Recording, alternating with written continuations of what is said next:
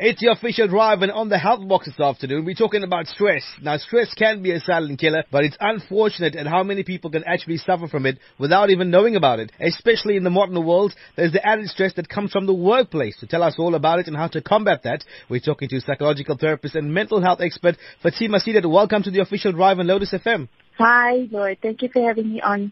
Now, Fatima, can workplace stress actually be defined? It definitely can be defined. Basically, what we do is we break it up. We look at stress on its own first. And what is stress? Stress is your body's reaction to something when you feel that there's a danger or there's a threat to yourself. In that way, workplace stress means that you feel like you're in a constant state of being intimidated or feeling like there's some sort of threat happening towards you. Therefore, your body starts automatically reacting. And when your body reacts, you go into hyperdrive. Therefore, you experience intense emotions. You do sometimes have physical symptoms, and it interferes with your psychological well-being and your physical well-being. Now, Fatima, everybody has a different job description when it comes to life, obviously. But what actually causes stress in the workplace?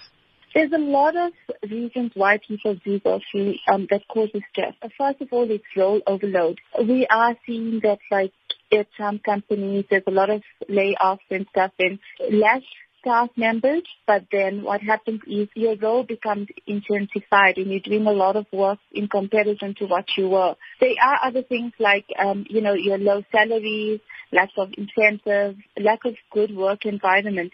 Being in an environment where your work is, comfortable, you feel happy, it's really important, because if you don't feel that, that sort of peace within your workplace, it starts making you feel very uneasy, which leads to, difficulties in functioning at work as well. Also things like interpersonal conflicts.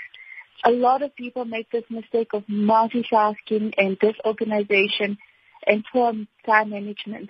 Those are some of the biggest factors when it comes to work stress. I have heard that stress can be both good and bad, Fatima, but is this actually true?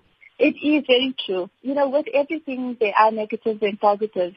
Work stress can be really good to you because it helps you motivate yourself to become a better person in your work environment. It motivates you to accomplish and achieve much more better than what you are. Also, it does help you motivationally try and get yourself, go up within your company if you want to be, as an individual. Everyone wants to grow. Also, it helps you with completing tasks, making sure that, whatever you allocated with, it is being done. Obviously, negatives, when you overload yourself, which we spoke about, it does become difficult. Now, employees play a big role in this in terms of probably dropping the levels into stress levels down for work-related issues. What can the employees actually do to address stress in the workplace? I think the most important thing is to better the environment where people work.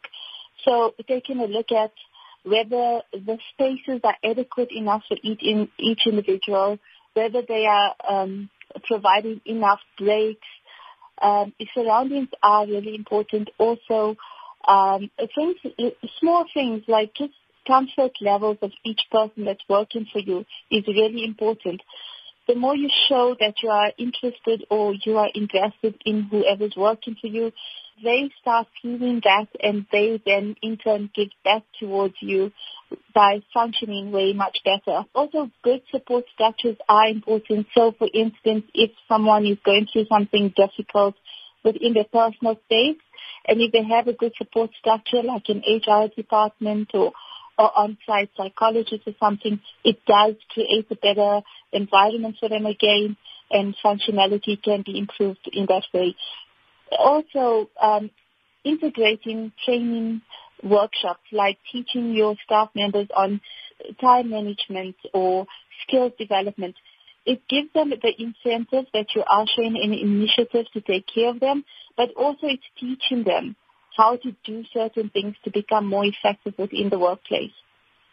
Fatima, to all our listeners tuned in this afternoon on the official drive, as an individual, is there anything that we can do as individuals to help ourselves with the stress if you are experiencing any stress at work? I think the most important thing is to start the day or your week properly. If it's the beginning of the week, always make a plan on how you'd like your week to go by. So make like an overall day plan for each day of the week.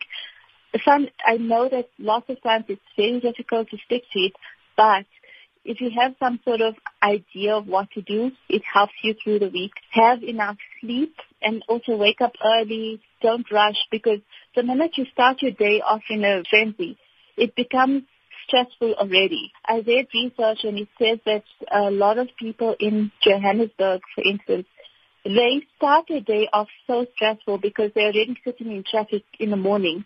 So that creates additional stress to you.